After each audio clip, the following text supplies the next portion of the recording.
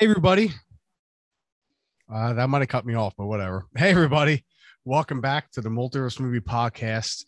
I am your host, George Rogers, and alongside of me, as always, is Dean Holtzapfel. What? How's everybody doing? It's been what, about 2 weeks, right? Roughly. It's been a minute. Yeah, I was on vacation to Disney. Great trip, awesome trip. Probably one of my best trips, honestly. It was a little crowded at the beginning, but it tapered off, and it was a great trip. I got on every ride I wanted to get on. As much as I hate the Genie Plus and the Lightning Lane, I took full fucking advantage of that shit because I was not waiting in those fucking lines. We'll see how long that lasts for if Chapek gets booted. But we're back, and we are officially in the movies you love to hate month of February. And to start us off with, we're doing a classic, and I'm telling you right now, greatest movie of all time, Harley Davidson and the Marlboro Man. And yeah, I'm excited for this because I love this movie. It's prime early 90s cheese action movie.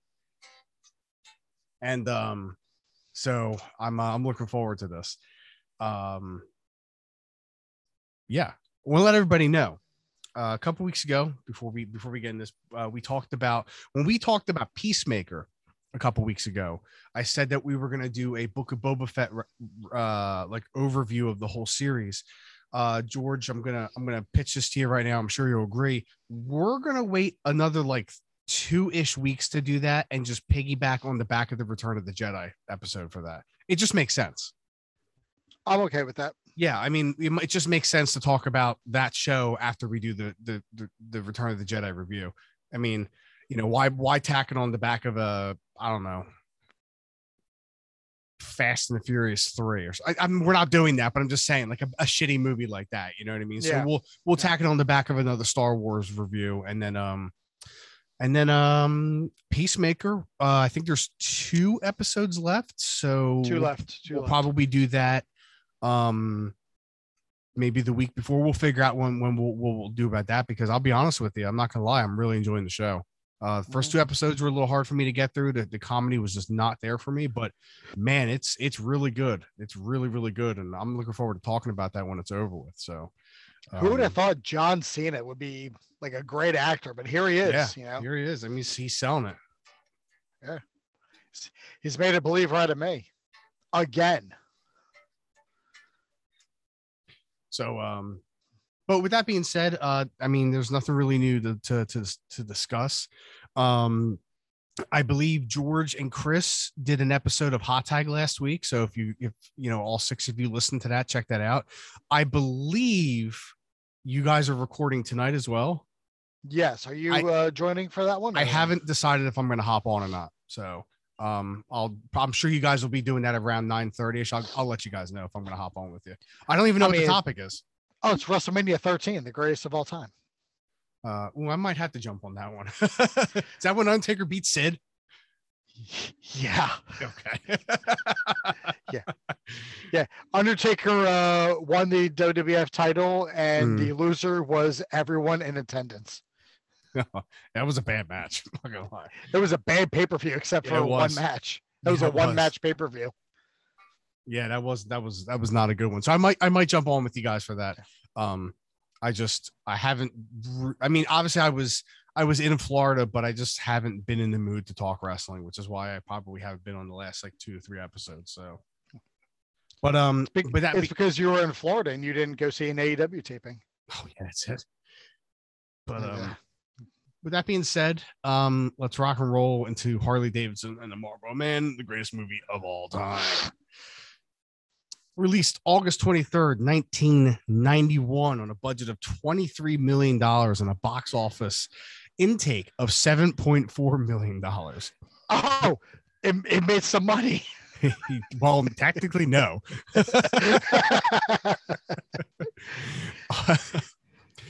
Directed by Simon Windsor, written by Don Michael Paul, music by Basil Paul Doris. Sure. Actually, he has done other stuff. When we were watching it, I clicked on it.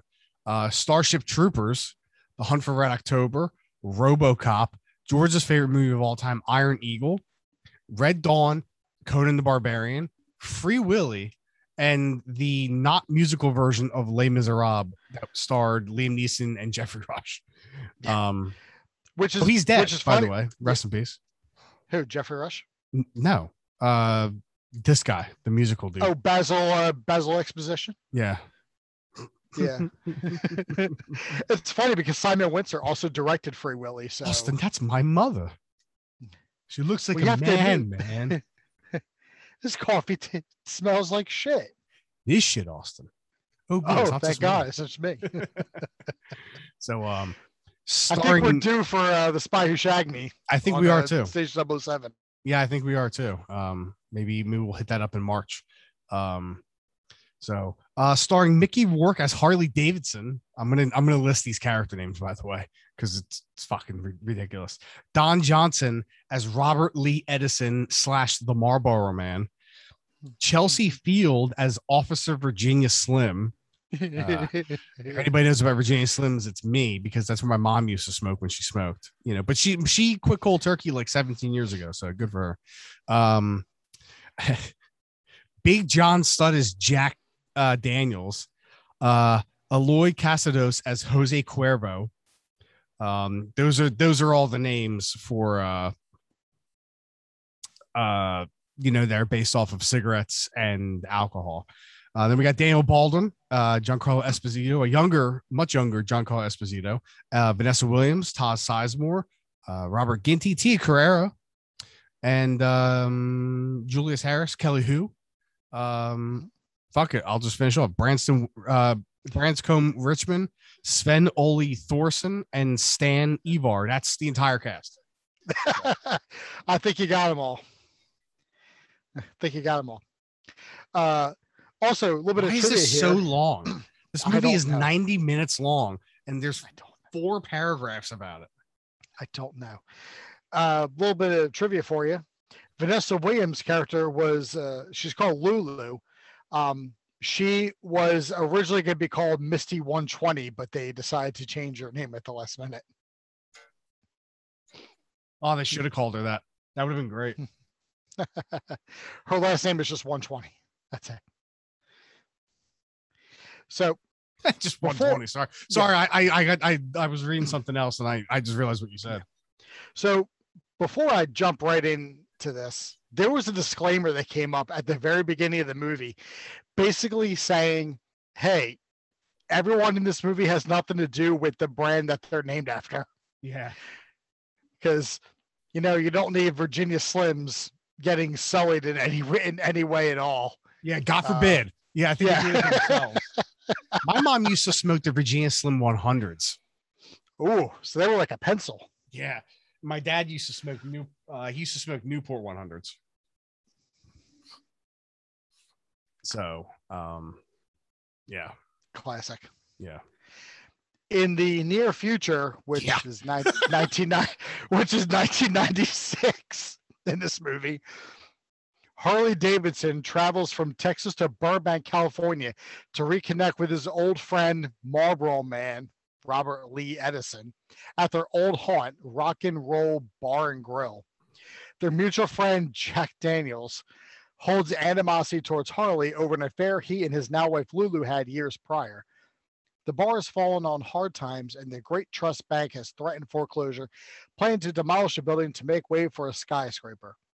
Harley and Robert convince Jack to help them rob one of the bank's armored cars in order to collect the funds necessary to renew the building's lease.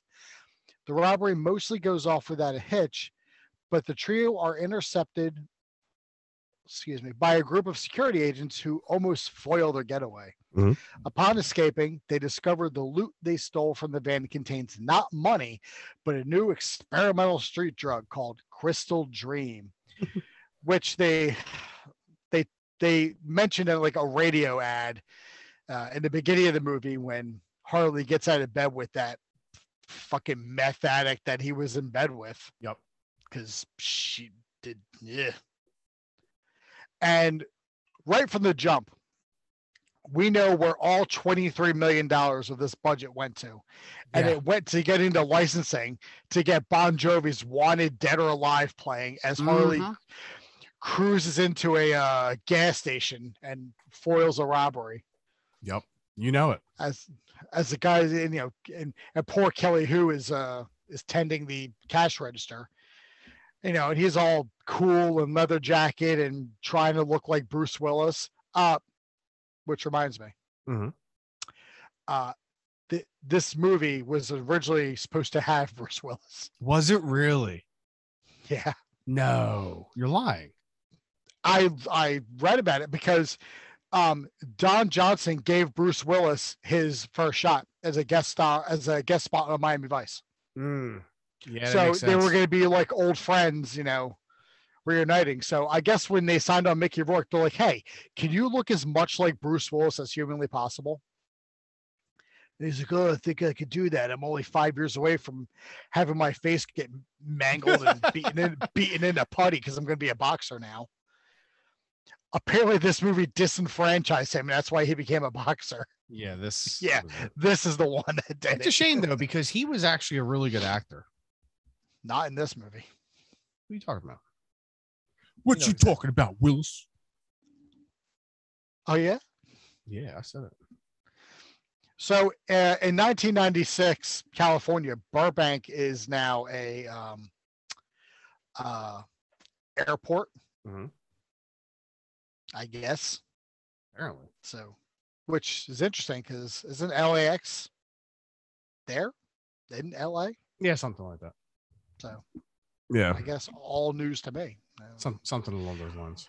Yeah, it's all like this convoluted stuff to make it seem as though the city has grown around this small little dive bar that's owned by T. from Live and Let Die, and he meets our introduction to Marlboro Man, Don Johnson. Yes, is he's playing pool with Branscombe Richmond, who mothers who listen to our podcast would know as Bobby Six Killer from the show Renegade.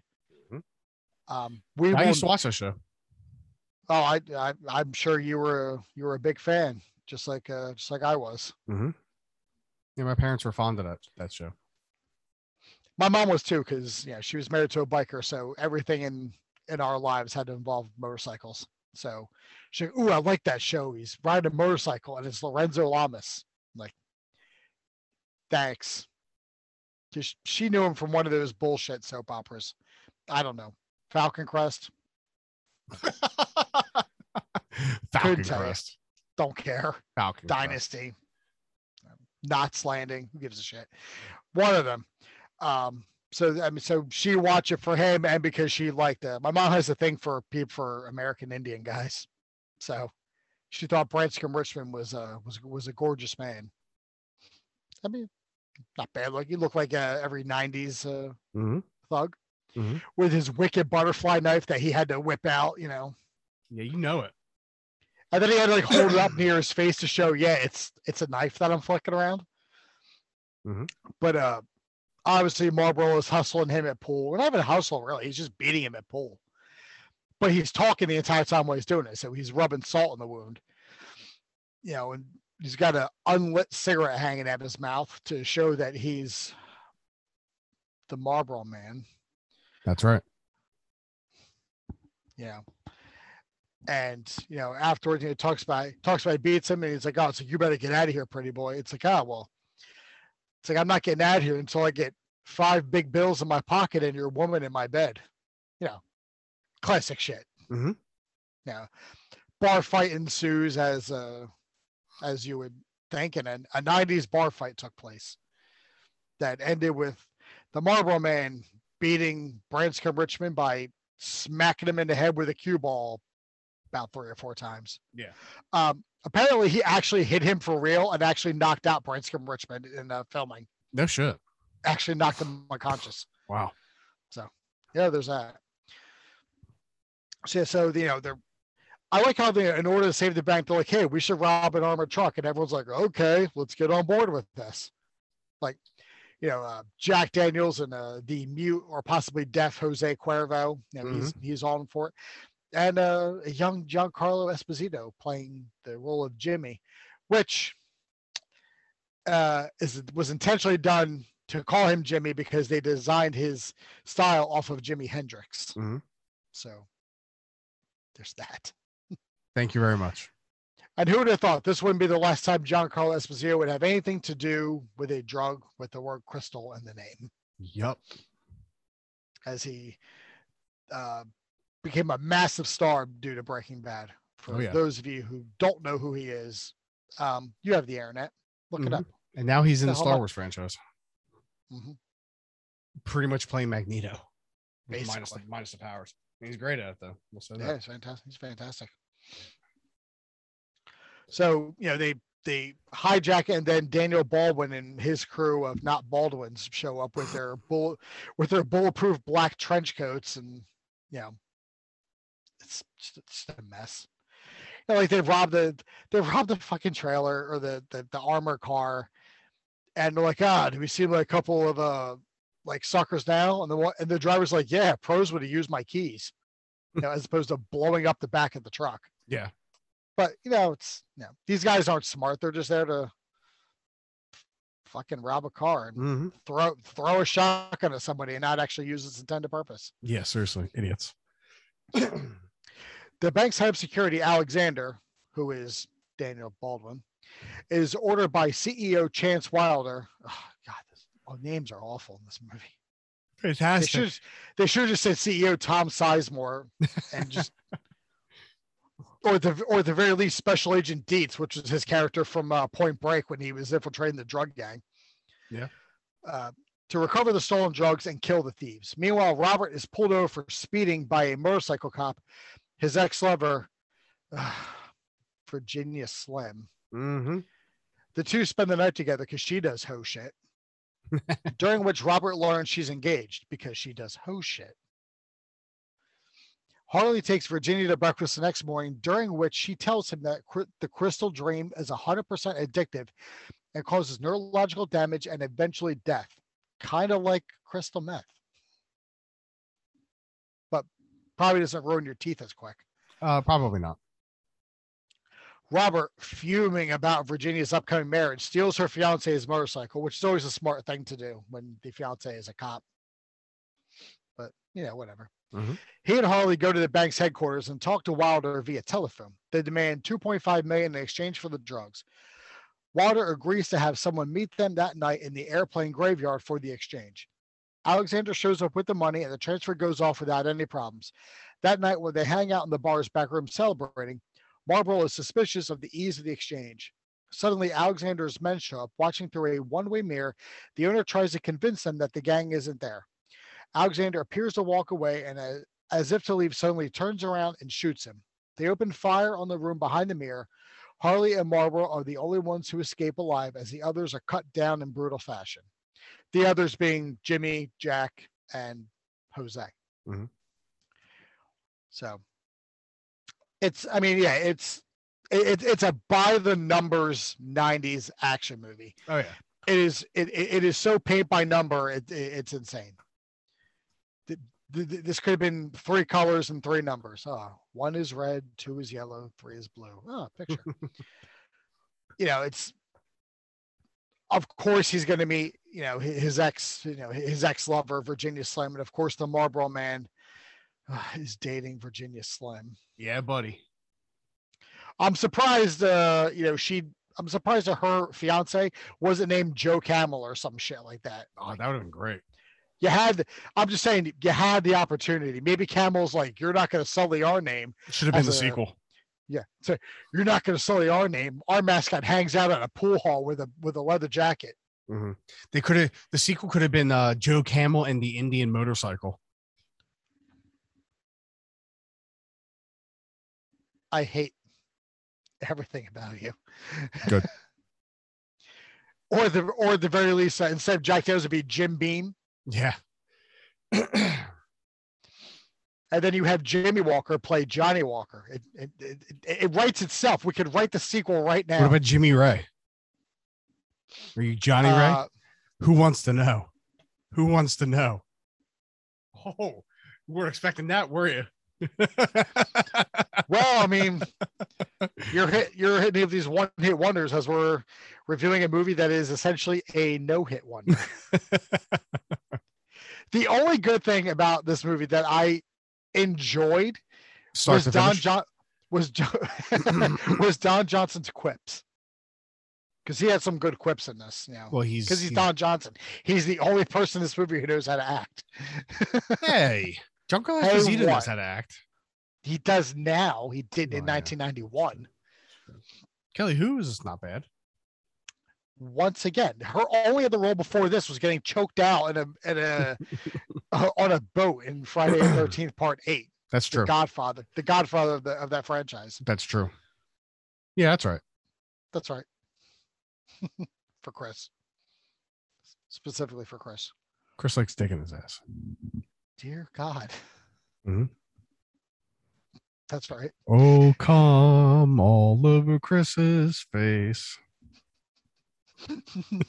Joyful and triumphant. Disclaimer.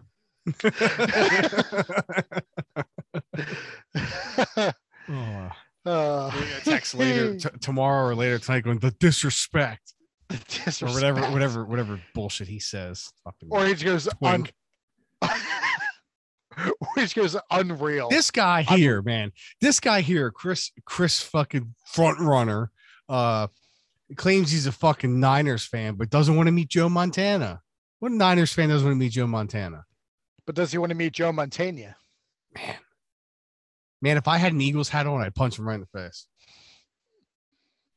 This isn't him. This is BS. This is BS. He'll be back. Yeah. Once they have a good draft. So never. Yeah. Fuck Eagles fans, by the way. Just putting it out there. Thanks. Hate all of you. I hate 95% of you.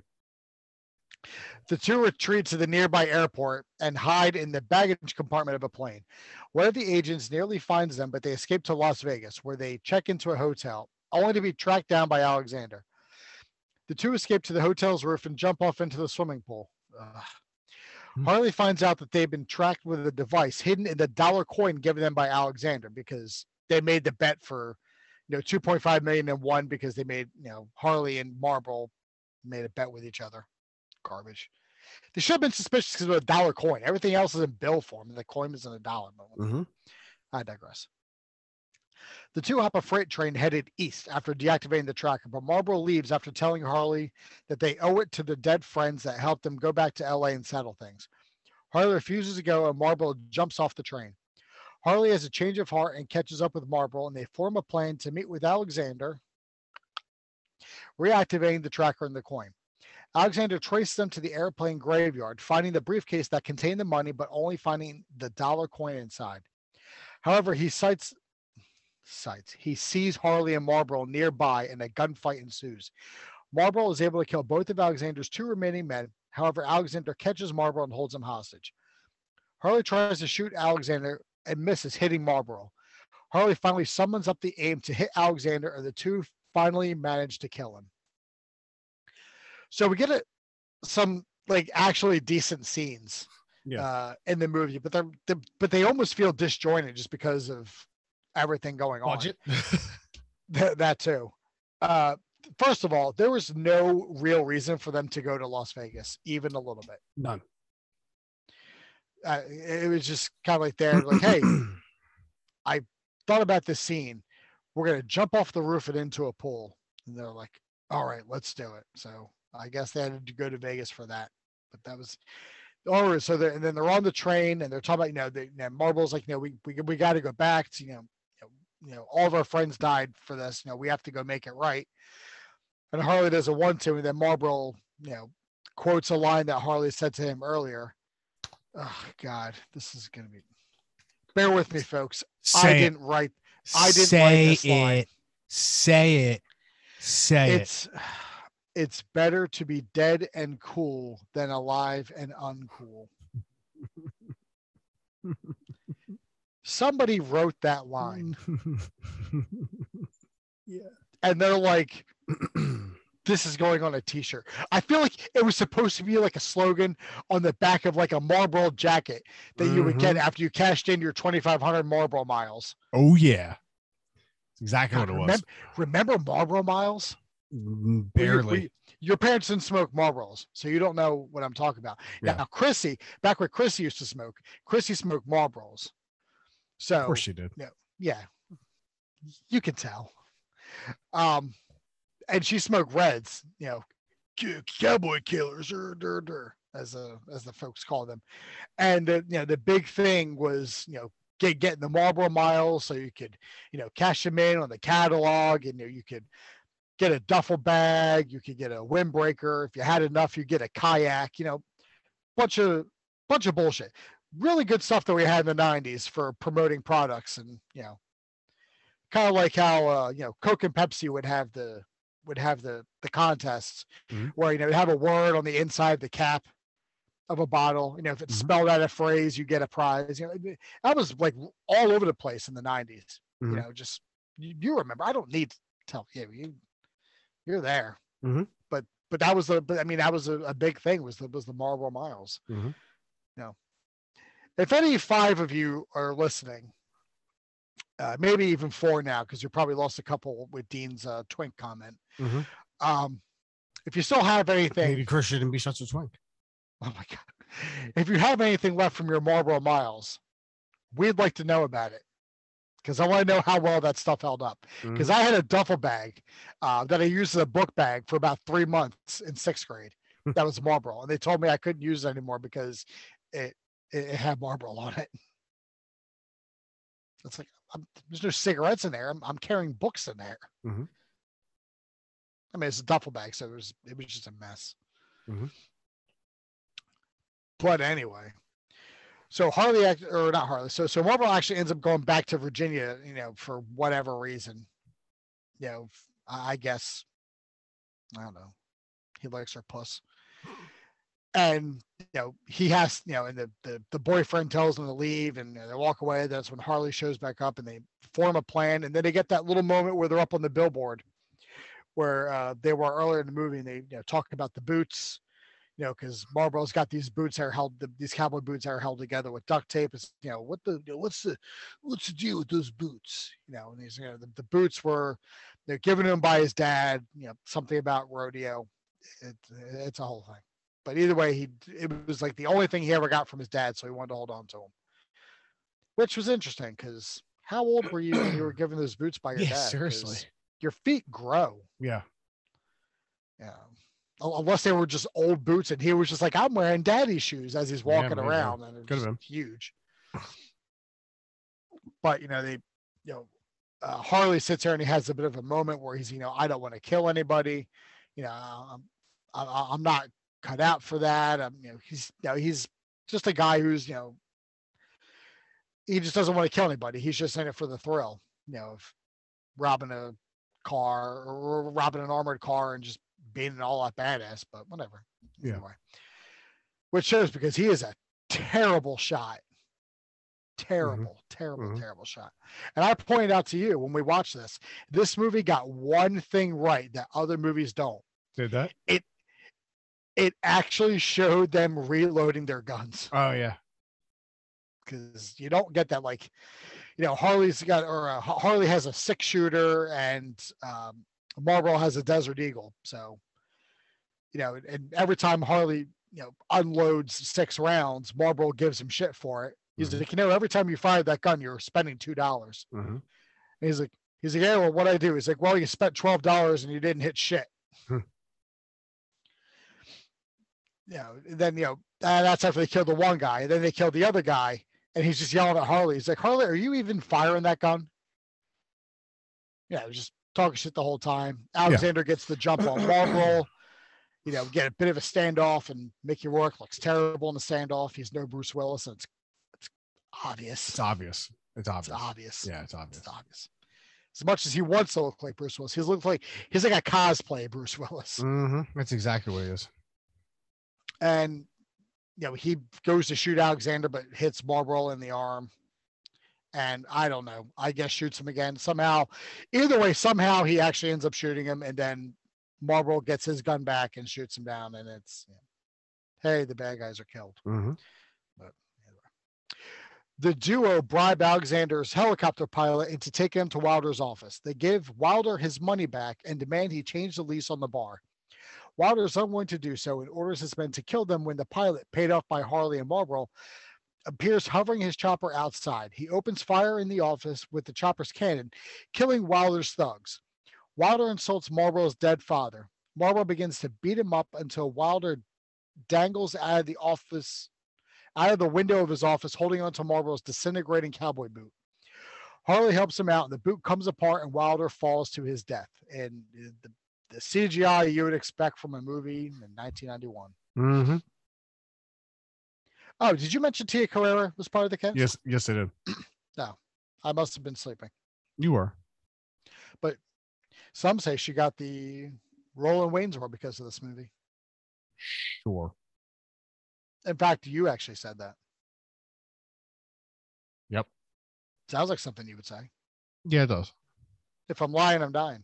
Hey, remember Kyle Bowler? Just saying. Thanks. Mm-hmm. He was no Elvis Gerback. Mm-mm. Kyle want to be a bowler. Do you know who the first ever quarterback in the history of the Baltimore Ravens was? Was it Elvis Gerback? No. Oh, who was it? Vinny Testaverde. Oh, so it was Elvis Gerback. Yeah, you're welcome, folks. Yeah. Vinny Testaverde. Mm-hmm. The guy who took the Cowboys to nowhere. God, I remember when you guys signed him. Like, whew. When they signed him, I remember when they signed him, my mom was like, "Oh, he's still playing." Remember when the Jets thought that he was going to be their franchise quarterback at 35 years old? Just the saying. Jets have made a lot of mistakes.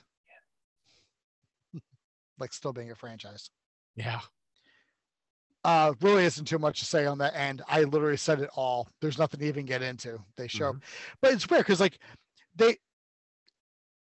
there's no reason at all for the owner of the bank to change that lease, because it's not like they gave him money that they had.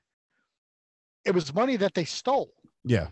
Well, money that was given to them because of the drugs they stole. So if anything, they were just giving everything back, and they're like, "Hey, can you change it?" It's like, no, you gave me back everything you took from me, so I don't have to give you anything. Yeah. So even with Chance Wilder now dead, this begs another massive question. Shoot. Oh, wait a minute. Let me say these last two sentences. Okay. And then we'll get to it. All right. Marlboro and Harley part ways at a rodeo where Marlboro is riding a bull. Because he is. Yep. As Harley rides away, he picks up a beautiful female hitchhiker. Finn. The last two sentences. Where he sees her again, where you headed? And she's like, nowhere special. She's like, yeah, come on, I'll take you there. And then she gets on the back of the motorcycle, wraps her arms and the legs around him as they drive away. That sounds unsafe. Wildly unsafe. Mm-hmm. Wildly unsafe motorcycle practices. But anyway, as I'm getting into here. So now that Chance Wilder is dead, but this begs a massive question. Now that Marlboro is riding bulls because he probably got a bull because he had $4,000 in Marlboro miles saved up. Yeah, I'm doing another Marlboro miles reference. That's fine. It's all I have. That's fine. Nobody's judging. Yeah. And Harley drives off with his next dime piece that he's going to leave somewhere else. So who's going to be running this bar? Good question. Everyone's dead. Good question. Like all Lulu did was sing there. She, it wasn't like she was a proprietor, or she was like she hold. If anything, the old man is dead, and if he's the only name on that lease, then the bank gets it anyway. Yeah. So it was really all for nothing. Yeah. That bar still got demolished, and a skyscraper still went up. Yeah. Yeah, it's true. So, yeah. out of 10. 10. Do you honestly believe that this is a 10 out of 10? Yes. You put this up there with Empire Strikes Back, Back to the Future, Raiders of the Lost Ark, Harley Davidson and the Marlboro Man. Marlboro Man. I give this movie a 3. Some fan. Yeah, you're right. When Chris came over on Friday, he was like, "Oh, you guys watched that Harley Davidson movie, right?" And I was like, "Let me stop you right there. This is not a Harley Davidson movie. This is only a Harley Davidson movie because a character happens to have that name and drives one. No, he drove a Kawasaki in the beginning. Did he? Yeah, because that's the one that Marlboro shoots up with the guy. Right. He's like, it's like, oh, Harley, if you could shoot for shit, you'd still stink or something like that. It was, yeah. You're right. It's a hard 3, and I only give it that because it's cheesy 90s action, but it's bad all over. Yeah. I mean, don't get me wrong. I will watch it every time it comes on, but it is not a good movie. Yeah. No, I give it a 10. It's like Troll 2 was on the other day, and I was watching that because I couldn't turn that off. No, my actual rating is just a 5 out of 10. I mean, it's not the worst movie I've ever seen. You just named it.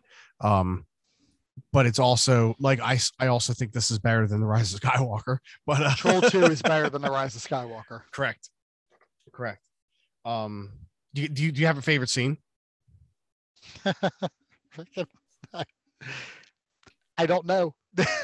Probably no. You know, it's a Marlboro shooting pool. That's pretty cool because Don Johnson makes that. We're both fans of playing pool too, so yeah, and Don Johnson really makes that scene. I love a good bar fight. Least favorite scene? That shootout in the airplane graveyard. Yeah, that was kind of dumb. Not as good as the shootout in the airplane graveyard in Con Air. So, yeah. So there's that. That wasn't good. But hey, that's Harley Davidson, the Marlboro Man. So I was thinking, George, as you were talking, let's finish this episode up with instead of in 2 weeks, we recap episodes 4 through 8 of Peacemaker. Let's do a quick talk of 4, 5, and 6, since we did do 1, 2, and 3. So we'll just break it up, and then in a couple weeks we'll just finish out the show. So, because Peacemaker's clearly white trash, and this is a movie that's tailored towards white trash. So, I said it, everybody. I guess it makes me white trash, but whatever. I mean, I'm not even going to try to hide my roots. So, if the Cowboys boot fit. If the Cowboys duct tape boot fits, he kept that duct tape in his boot. Yeah, he did. I don't know how, but he did.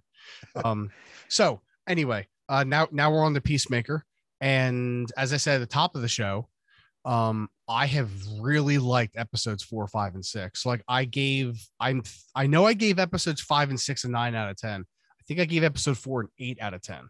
And I gave episode 3 a 7 out of 10. Like the first 2 episodes were rough, and then they've just progressively gotten better. And the show is like really good. I'm invested in the story. I'm invested in the characters. Like, this is James Gunn when he's not maybe given like a 2-hour time frame that fucking Warner Brothers seems to want to give everybody.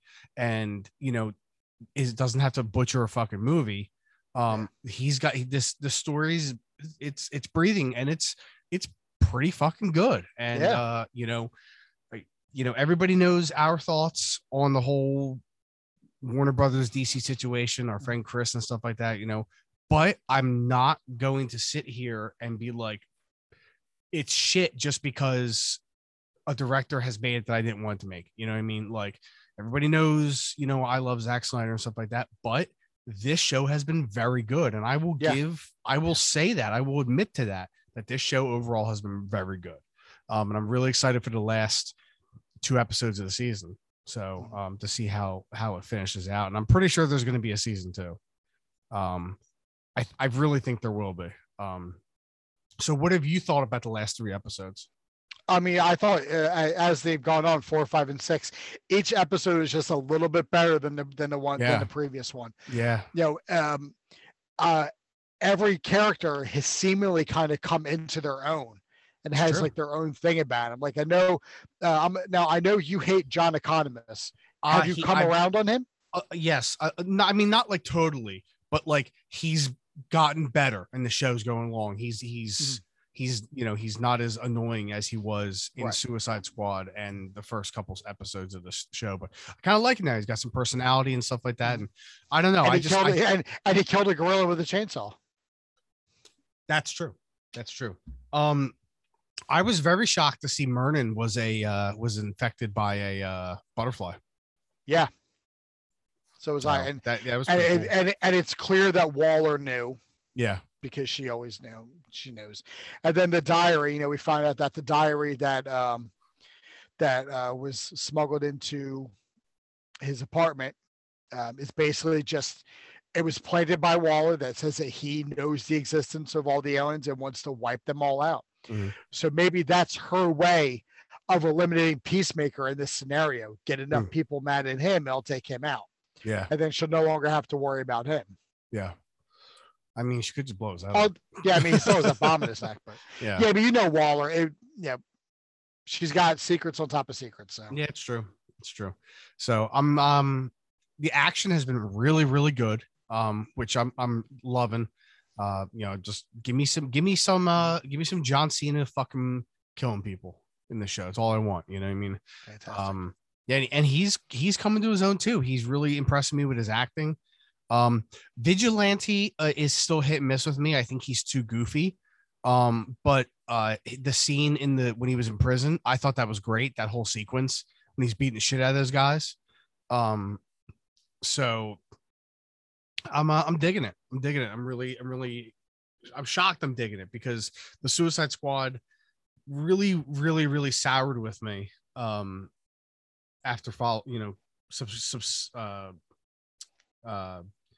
the following viewings from the initial time I saw it in the theater, it really soured on me.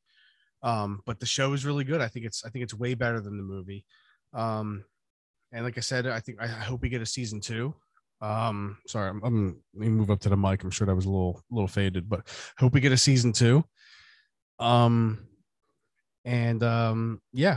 know there's rumors of James Gunn getting another series, and I really hope it's Bloodsport because I'm not really interested in anybody else from that squad that lived. I'm just not.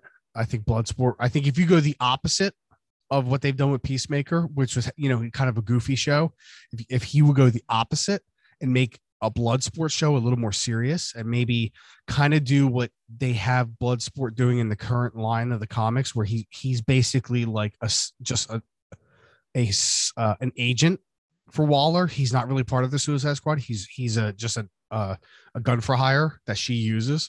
If you just have him like going on a mission over the course of like a 6 episodes, I think that'd be really good. A little more serious.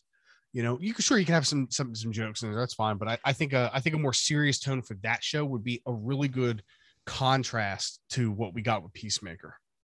If I'm James Gunn, okay, and I'm greenlit for this for another show, which obviously you wouldn't start doing or piece anything together until after March, which we know in March is when the Discovery deal gets finalized and goes through. Now, if you're Discovery and you're really like, I know we're hearing conflicting stories one way or the other. I'm still going to keep the hope alive. Yeah. If you're Discovery and you want to try and get some, of those fans back that has been pushed away by Warner Brothers and the Toby Emmerich regime, here's what you do. You have James Gunn team up with Zack Snyder. Now, we know what happened the last time they teamed up. We got Dawn of the Dead 2004, which is a great movie. Mm-hmm. You have them team up sort of, maybe, a little bit of co-writing here or there, do Bloodsport, but you have Bloodsport on the hunt for Deathstroke, and you make it Joe Manganiello's Deathstroke. Give that man his show. Yeah. That guy so wants to play the role, and he never got it. Thanks, Toby. I'm not losing hope, But I think the more and more I hear about, like, Zach's about to shoot 2 movies back to back. And as that cast gets older, I just feel like it's probably not going to happen. Right. So yeah, I don't know. I don't know. But I think and remember, James Gunn's still shooting Guardians of the Galaxy 3 right now, and he's still got to shoot the holiday special too. So I mean, he if there's a season 2 of Peacemaker and there is a another spin-off show they want him to do, you're not looking for at least 2 years, because he's not going to be writing and filming during press junkets for Guardians 3. No. Because that comes out next May, I think. May or August. It's one of the two of next year, I think, is Guardians 3. So, I mean, you're looking at the end of next year, beginning of 2024, before really anything kicks into gear with James Gunn with DC again. So who knows by then what's going to happen. But yeah, pleasantly surprised with Peacemaker. I think it's really good. I still need to catch up on Doom Patrol. I just haven't got around to it, yeah, but pleasantly surprised with Peacemaker. Overall, really, right now, I would give the show a B+, just because I didn't really like those first 2 episodes, and let's see how it finishes. I can't imagine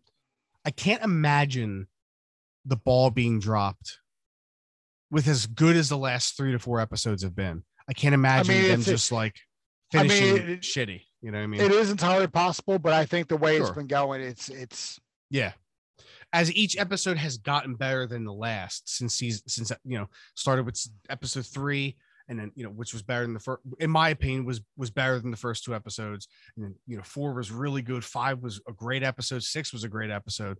I just can't imagine we'd get 2 shitty episodes to finish the season off. So and I don't really have any predictions because I have no idea where they're going with the story. So which is kind of cool. So yeah, that's pretty cool. So yeah, that drops Thursday, so I'll be watching that when I get home from work. I'm looking forward to that. So I think that's it for now. Yep. We'll cover this 2 episodes. Obviously episode 7 is this week, episode 8's next week, so probably we'll talk about these last 2 episodes at the following week's episode, not next week, but like 2 weeks from now, we'll wrap up the series, which will lead us right into Return of the Jedi and Book of Boba Fett. So even though that does wrap, Book of Boba Fett season finale is Wednesday, it just makes sense to do it on the back of a DC movie or Star Wars movie. So might have a movie picked out for this weekend. We're gonna check the streaming sites and on demand and stuff like that, and George will put a vague hint up if so. If not, we'll find something else. That's all. So, but cool. Check out all the other podcasts. George has been featured on the Hot Tag a lot lately. I might join him tonight. I haven't decided yet. But I'm probably going to do Big Geek Energy. I would say at some point within the next like 48 to 72 hours, we'll record a new episode of that. We're leading into the Super Bowl, so that's going to be another football centric episode. I think we're doing top 10 all-time favorite football players, I believe. I believe so, yes. Yeah, and then that obviously we'll do like Super Bowl predictions and stuff like that at the end, I'm sure. And then and then next week we'll probably be right back to regular scheduled programming. So, and then Bond, we'll talk about that. See what we're gonna do. I don't know if we'll get to this week or definitely next week. So, but we'll see. Anyway, everybody, we'll see you in a few days. I've been Dean Holtzapfel. I'm still George Rogers, and we will see you in the multiverse.